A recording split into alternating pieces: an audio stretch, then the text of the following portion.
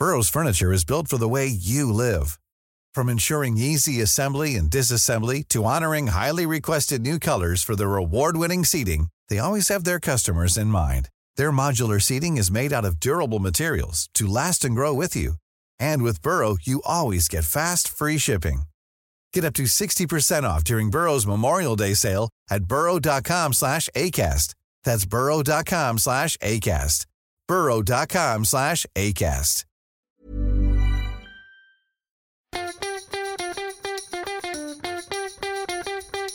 From Barangaroo Studios, the AusBiz COB is the key stuff you need to know about the day in business and finance.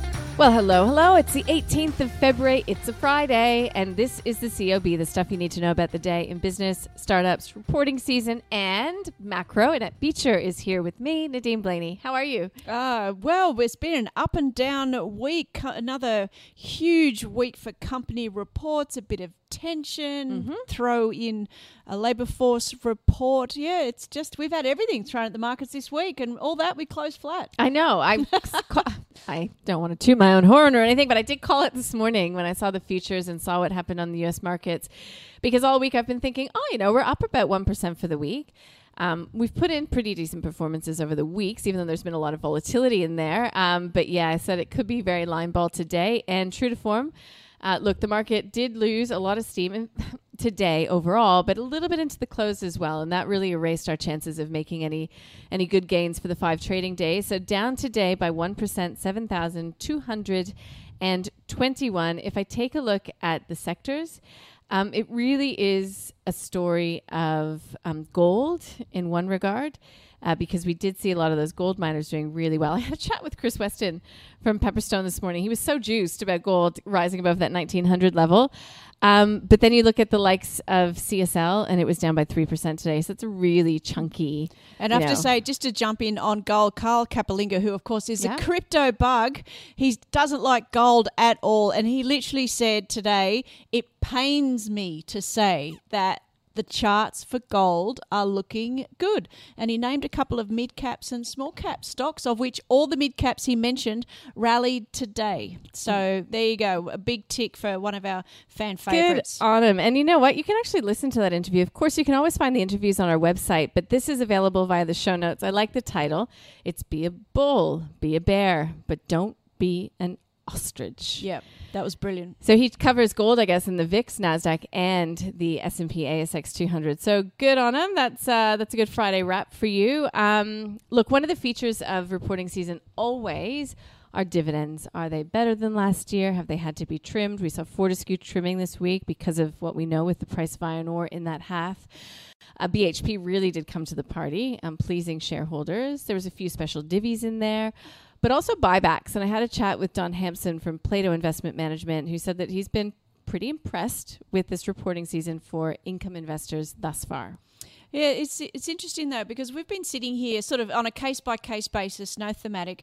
We sometimes wonder if earnings are disappointing or profits are disappointing, they're still offering dividends. So it's sort of a broader thematic. I mean, offering dividends is great for the share price, but we're just wondering, should you just plough them back in and build the business? I mean, reinvesting for growth. So we were just debating that one. This is a broader reporting season discussion of under what situations do you offer dividends? And of course, a blockbuster, commodity price is a no-brainer, or doubling your customer base, divestment, selling higher margin products instead of lower margin products. There's a heap of reasons why you hand out dividends. So don't just assume that dividends is necessarily a sign of balance sheet health. That's all I'm saying. Well, and it's also not necessarily a sign of forward-thinking management. And there has been a lot of commentary in the past about what holds potentially Australian companies back from being really innovative and taking, a worthwhile risk. And some of it is, it's our fault. Investors, shareholders, retail investors, absolute addiction to the income stream and franking credits as well. It's really hard to break a shareholder base from the expectations of getting dividends. Yeah. And you know what, just to put the macro hat back on, this is something the RBA has always been frustrated about. Like, really, the outcome of a decade of lower and lower and lower interest rates is not companies taking risk. Mm-hmm. It's people building up their stock market portfolio and building up their property portfolio. Property portfolios and getting tax credits and everything else. It's it is perverse in the way that impacts the economy. It's that old animal spirits that Glenn Stevens used to call for in the economy. We do get CapEx next week. Excuse me, Annette. We get CapEx next week. What are we expecting? It should be a good number. As we know with CapEx, there's two numbers. You get the quarter on quarter. That's a good building block for GDP.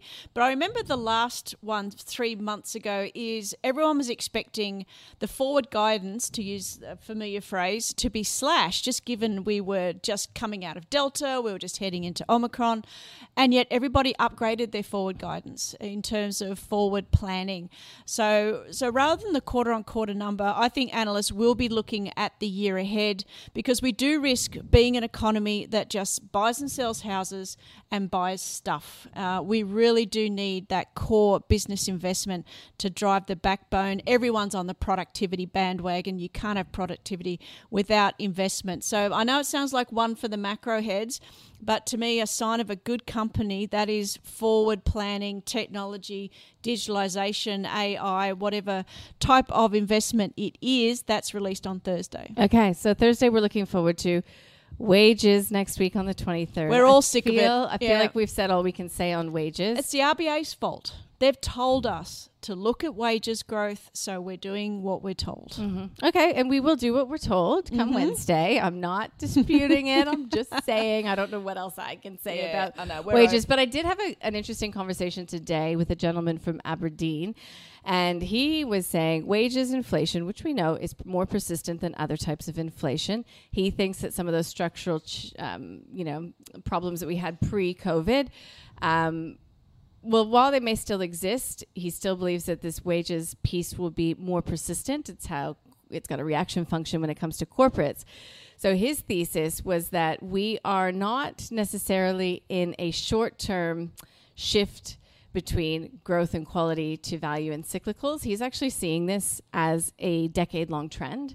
And so he's saying the market has not priced that in. They may have priced in this value versus growth sort of scenario with rising interest rates in the short term, but he sees this as a much longer trend across the globe. So I thought that was pretty interesting. It's online if anybody's interested in taking a look at that. Yeah, no, we're all pretty much sick of talking about wages. I guess it does boil down to we need the inflation, which means we need to get inflation to get the wages, to get the interest rates. It's a circular argument. Loads of discussion out there in terms of, well, if they go early, do they go less? Like, do we only need to get to 1.5? Like, we are so indebted as a country, whether it's the public sector, the private sector, the household sector. We are drowning in debt to GDP, which is great if you've got an asset behind it. But, if that asset price starts to fall, spoke to ANZ today, Adelaide Timbrels, they're looking for house prices to fall next year. So it's not great having a pile of debt if the value of your asset behind it starts to decline. So we are in for a sticky situation over the year as those rates start to rise. Okay, so all that being said, let's get to the stock of the day, shall we? I sort of forgot to mention it when we were talking about reporting season, but we do go down little rabbit holes, don't we? We do. Which we're allowed to do. Stock of the day is Smart Group. It was the top reporting season company almost. I mean, if you put Magellan to one side. So we spoke with the CEO, Tim Loy. But what I was interested in and what most of you probably are is whether it's a buy. And so that's the question I put to Claude Walker from A Rich Life and Luke Winchester from Merriweather Capital.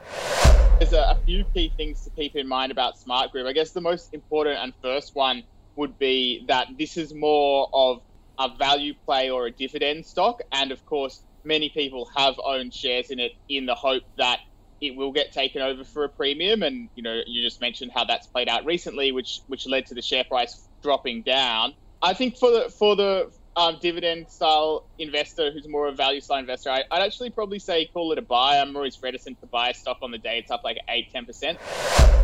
When I looked at the result today, the exact result I expect from Smart Group. It's sort of low mid single digit revenue growth, some control over their costs, you get some margin growth and sort of high single digit profit growth. I agree with Claude, the dividend, there's some obviously a special dividend in there, but this is a business, I think you'll see more of them in the future because if they don't make acquisitions, the cash builds up on the balance sheet and you've got a CEO who will give it back to shareholders. So I think for the right investor, it's a buy.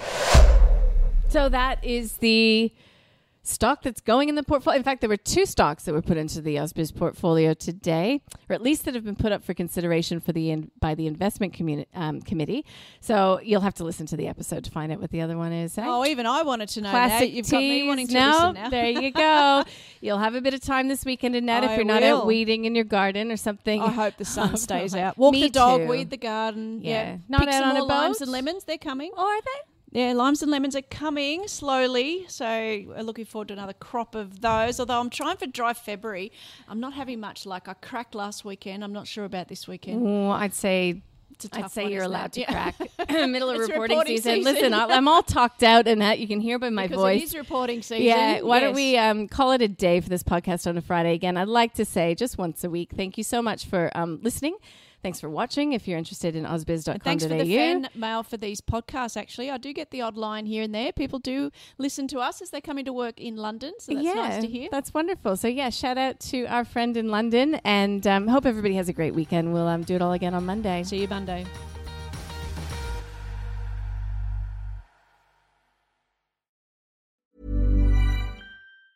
Planning for your next trip? Elevate your travel style with Quince. Quince has all the jet-setting essentials you'll want for your next getaway, like European linen, premium luggage options, buttery soft Italian leather bags, and so much more. And it's all priced at 50 to 80% less than similar brands. Plus, Quince only works with factories that use safe and ethical manufacturing practices. Pack your bags with high-quality essentials you'll be wearing for vacations to come with Quince. Go to quince.com/trip for free shipping and 365-day returns.